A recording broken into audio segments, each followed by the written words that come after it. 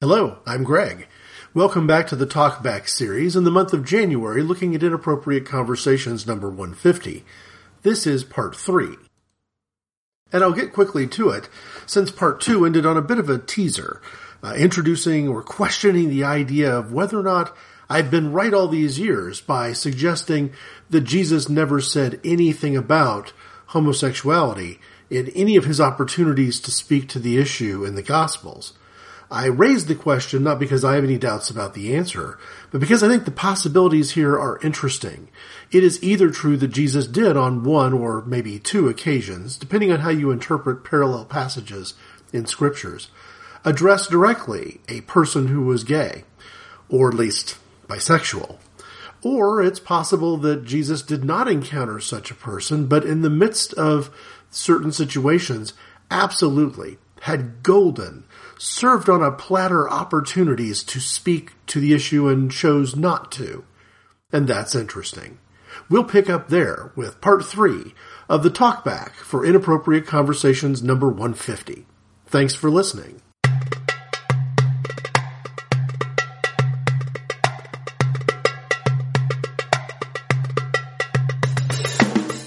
Luke chapter 6 verse 43 through 7 verse 10, Gospel according to Luke, says this, starting with Jesus speaking.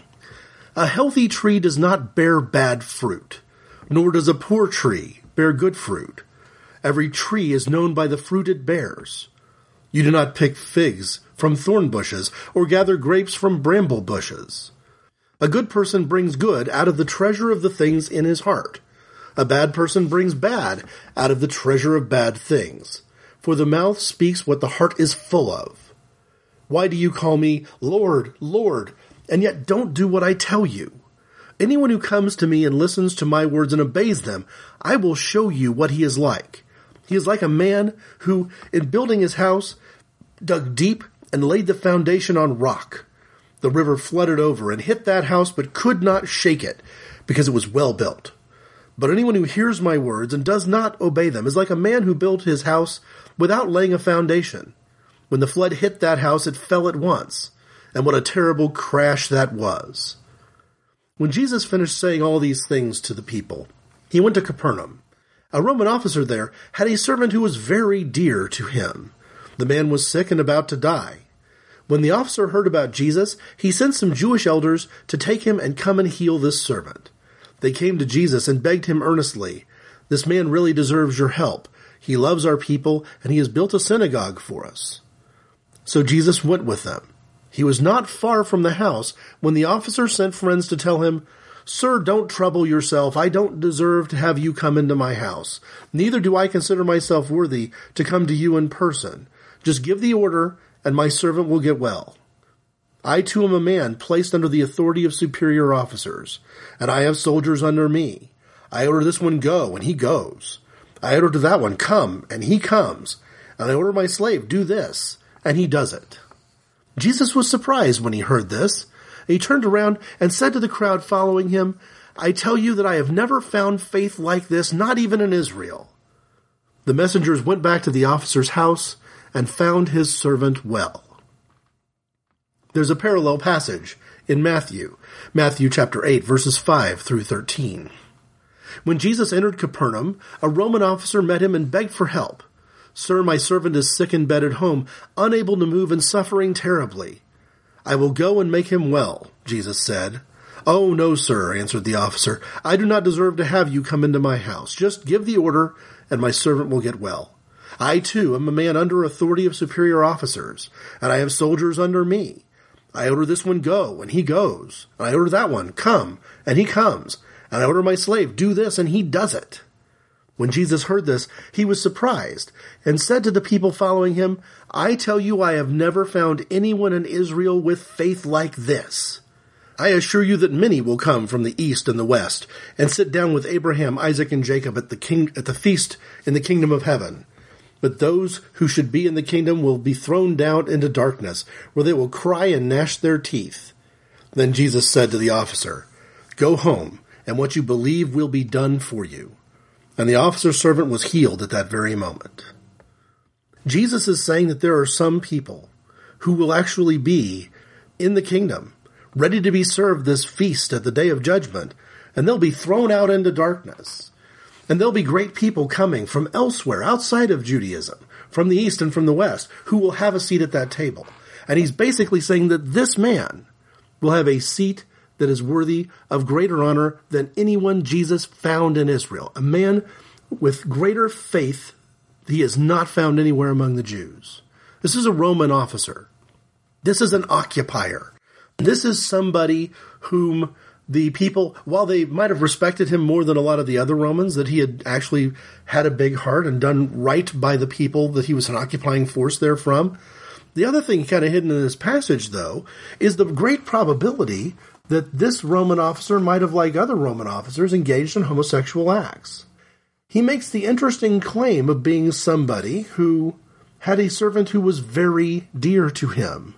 A beloved slave is perhaps closer to a word-for-word translation. And there are many people who believe, it's controversial of course, but there are many people who believe that this servant of his might have actually been the kind of servant where, well, let's call it a servant with benefits, where perhaps sexual favors were exchanged between them. We don't know it because it's not stated. But Jesus here once more has had an opportunity to denounce homosexuality and has chosen not to do it. He could have called out the difference between this beloved slave and other servants of other Roman officers who were different in some way, because either this term beloved slave was referring to this servant with benefits, this quiver bearer type fellow, this shield manager, who was also willing to perform other services on behalf of his captain. But either that was true and Jesus completely overlooks it, is absolutely irrelevant, and is instead taken by the strength of this man's faith, or Jesus had the opportunity here to call out that this beloved slave was different from every other beloved slave you're going to find in this hideously immoral Roman army. Yet Jesus did not. I believe that the Lord of all things knew we'd be talking about these things in this day and age. That we'd be having this precise, inappropriate conversation at this precise time, and yet he, the Lord of all, left the matter open to question, and I'm left to wonder why. Where God has left a period, I will not put a question mark. Certainly. But where God has left a comma, I will not put a period either. Or wording it differently, where the Bible is silent, I will not shout. There are a lot of people in this day and age spending a lot of time doing a lot of shouting about who's allowed to be a Christian and who's not allowed to be a Christian. Let's take all the questions of sexual behavior and sexual orientation out of these parallel passages between the section in Luke chapter 6 and 7 and the section in Matthew chapter 8. Just take all that out. You're still left with somebody who's an enemy, who is an outsider, who is a foreigner, who is an occupier. And Jesus is saying, this person has a place of honor in heaven. It's not outness. Jesus is preaching a gospel of inness. And therefore, every time someone uses the phrase that no one gets the Father but by me, as some sort of concept that Jesus is preaching a gospel of outness, they need to correct themselves. They are not reading the Bible for all it's worth. Who is selectively reading passages of Scripture now? I'm talking about people who are reading not even the entirety of John 14, verse 6, as it's stated there, and in the context in which it's presented just inside John chapter 14. And those people would have the temerity to say that I'm misreading Scripture because I'm willing to interpret John 14 in light of things that Jesus said and did elsewhere, in Luke 14, in Luke 6, in Luke 7, in Matthew 8. How about what Jesus said in John chapter 10? Let's start at the beginning of the chapter, work our way through verse 18, and see if we can find more from Jesus about this concept of inness versus outness, because eventually it is going to make a case in our hearts and hopefully in our minds as well, that Jesus is preaching a gospel, that the one thing we can do to offend him more than anything else is exclude people in his name. If the Holy Spirit is calling people to ministry, a Roman centurion with a peculiar love relationship with one of his servants, for example, Who are we to stand in his way and give him a book of rules from a set of laws that he personally told us he was going to fulfill? When he says not one dot or iota is going to go away until all is accomplished, he is telling us that, hey, once it is accomplished, it is gone.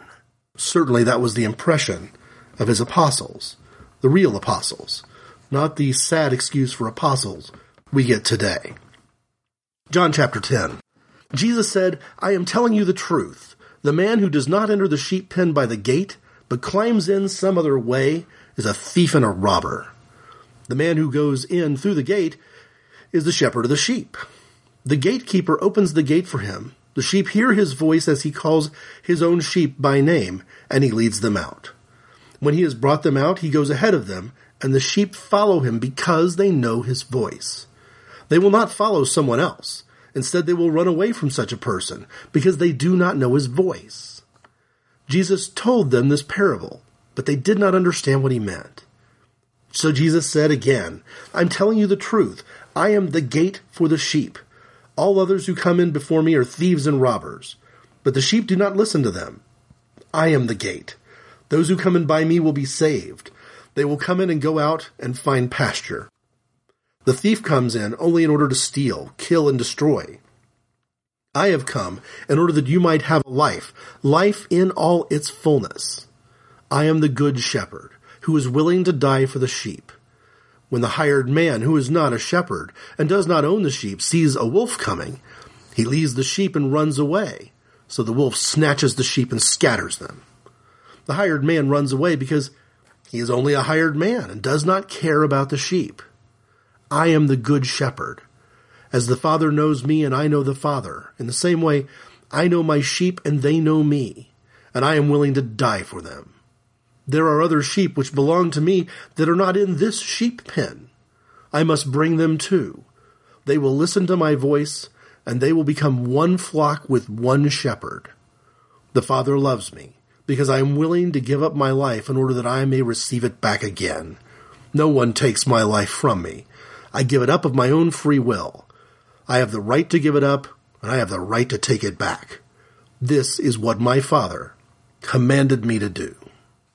Jesus is speaking here. Let there be no mistake. Jesus is speaking here when he's talking about other sheep. In Paul's mind, he was talking about the Gentiles. Perhaps Jesus shared with the woman that he met at the well that maybe those other sheep are the Samaritans. I would suggest to you that Jesus is telling us in the passages I've just recently shared that some of those other sheep are people who have been excluded from the church due to their sexual orientation, due to their race, due to some other parts about them. Have they used illegal drugs in their past? Do they have tattoos? Have they either had an abortion or encouraged a woman to get an abortion? Have they been part of a clinic that performed abortion? Whatever the reasons are that we exclude people, we are so short-sighted.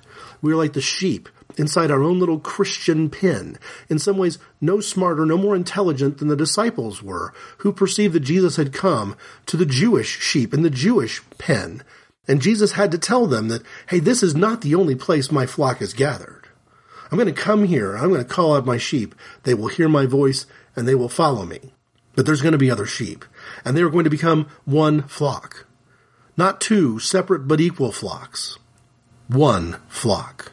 Hello, Dave Prowse here.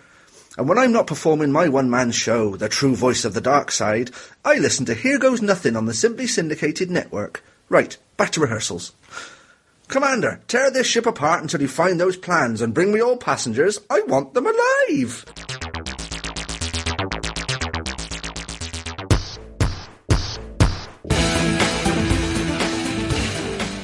This notion of Jesus creating one flock is crucial to us as we come to terms with some of the language you see in the Old Testament primarily, but it points in the New Testament, and certainly the language you hear from a lot of Christians today about this notion of a Christian nation, this notion of the chosen people. We've already covered that Paul has made really clear the only concept of chosenness that is truly biblical is Jesus. Jesus is Abraham's seed. He is the descendant. He is the chosen one. And the only way to be chosen is to have faith in Christ. But the interesting thing, as you explore this just a little bit further, is this notion of whether a national identity is relevant anymore. When Jesus takes the sheep from the Jewish pen and merges them with the Samaritan pen, and later, through Paul, merges them with the Gentile pen, we're no longer talking about a Jewish state or a Jewish nation. We're no longer talking about a Christian nation for the exact same reasons, and the Christian nation is such an irrelevant concept that it doesn't matter whether it's the United States or some other country. It's pointless. Jesus is not making multiple pens, each with a national identity. He's talking about merging 12 tribes, and those reached by the 12 disciples, into one multitude. Mathematically, 12 times 1,000. A number that John of Patmos, in the Revelation of St. John the Divine, describes as a number too big to ever count. Now, 144,000 is not a number too big to ever count, but maybe 12 times 1,000 means something more symbolic than that. And perhaps it means that there is no such thing as national identity within that group any longer. In Mark chapter 8, verses 27 through 38, this is the passage I use to talk about Jesus establishing this concept of a relationship. On the left side of the political spectrum, I tend to focus most of my criticism on the religious right because, frankly, the religious right is doing the most wrong right now. But on the left side of the political spectrum, you hear people to suggest from time to time that this concept of having a relationship with God, this concept of a personal relationship, is no more emphatically claimed in the Bible than the idea of the Trinity. I might be willing to smile and nod at that concept because the Trinity is not emphatically noted either, and yet Jesus does talk about himself and the Father and himself as the Holy Spirit in an objective way. So the Trinitarian ideas flowing throughout the Gospels. And likewise, this notion of any one of us having a relationship with God is right here in Mark's Gospel, picking up with verse 27. Jesus went out, along with his disciples, to the villages of Caesarea Philippi, and on the way he questioned his disciples, saying to them, "Who do people say that I am?" They told him, saying, "John the Baptist, and others say Elijah, but others one of the prophets." And he continued by questioning them, "But who do you say that I am?" Peter answered and said to him, "You are the Christ." And Jesus warned them to tell no one about him. He began to teach them that the Son of Man must suffer many things, and be rejected by the elders and the chief priests and the scribes, and be killed, and after 3 days rise again. And he was stating the matter plainly. And Peter took him aside and began to rebuke him. But turning around and seeing his disciples, Jesus rebuked Peter, and said, "Get behind me, Satan, for you are not setting your mind on God's interests, but man's." And he summoned the crowd with his disciples and said to them, "If anyone wishes to come after me, he must deny himself and take up his cross and follow me. For whoever wishes to save his life will lose it, but whoever loses his life for my sake and the gospel's will save it. For what does it profit a man to gain the whole world and forfeit his soul? For what will a man give in exchange for his soul? Whoever is ashamed of me and my words in this adulterous and sinful generation, the Son of Man will also be ashamed of him when he comes in the glory of his Father and with the holy angels." So what did the apostles do with this interesting exchange, with this very direct piece of communication in Mark's Gospel, where Jesus is shown as kind of executing both sides of his approach? In some cases saying, hey, don't tell people too explicitly that I'm the Christ. But on the other hand, telling people that any one of you must pick up your cross and follow me. You can't hide under the robes of the scribes and the Pharisees. The Sadducees and how well the temple is managed is not going to provide you any salvation. It's you and me. It's what does it profit a man who gains the whole world and forfeits his soul? It doesn't matter how good his country is. It's you and me. Whoever, which one of you individually is ashamed of me, I'll be ashamed of him. And I fear that really too often today in Christianity, we have Christians who are hiding behind the collective in exactly the manner that Jesus warns us here not to do.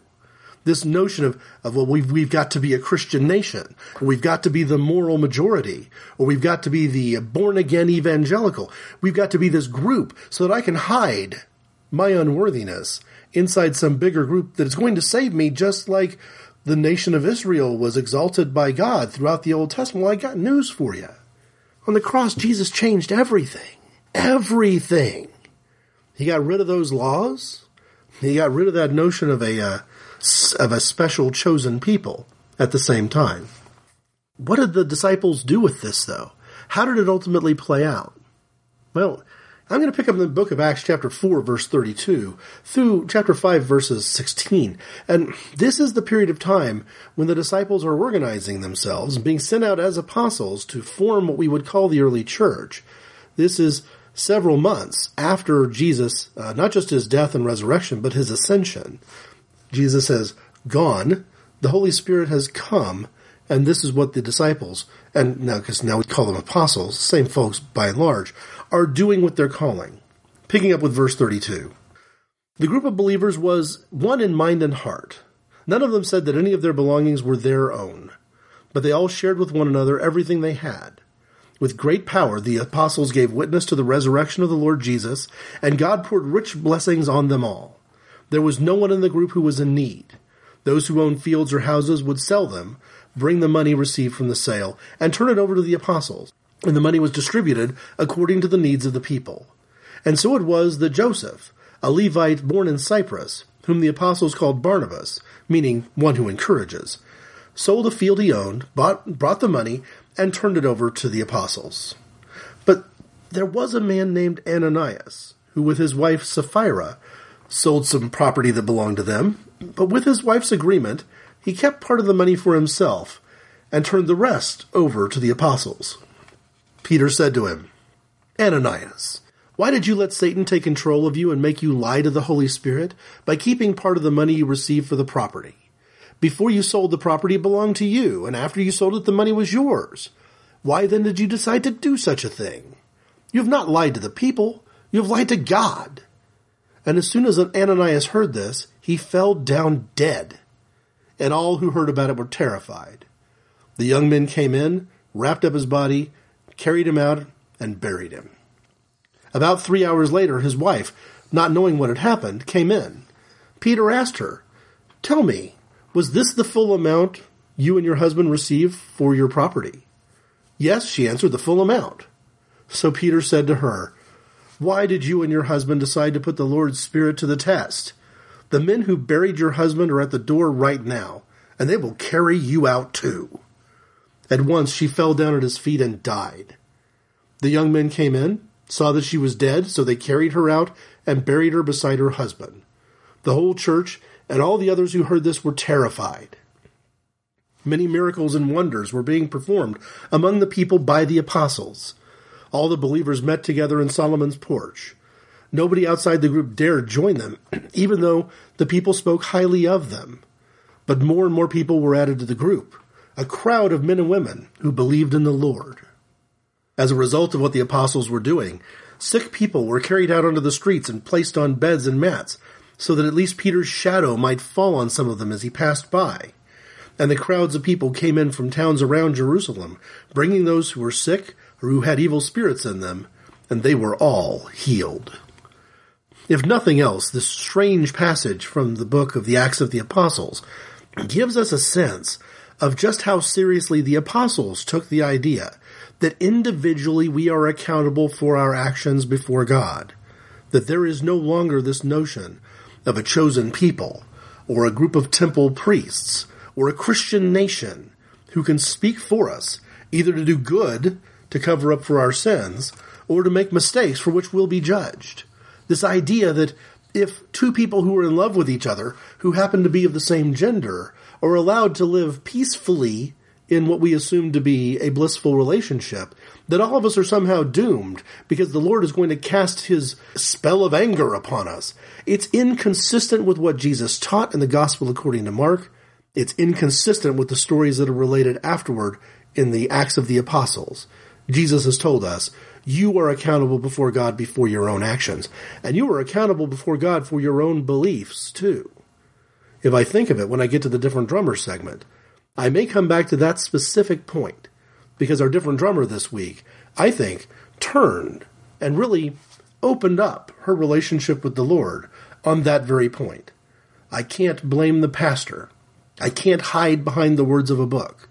I am accountable to the Lord for what I believe and for what I do about it, Because Jesus said, if any one of you wants to be in relationship with me, pick up your own cross. No one's carrying it for you.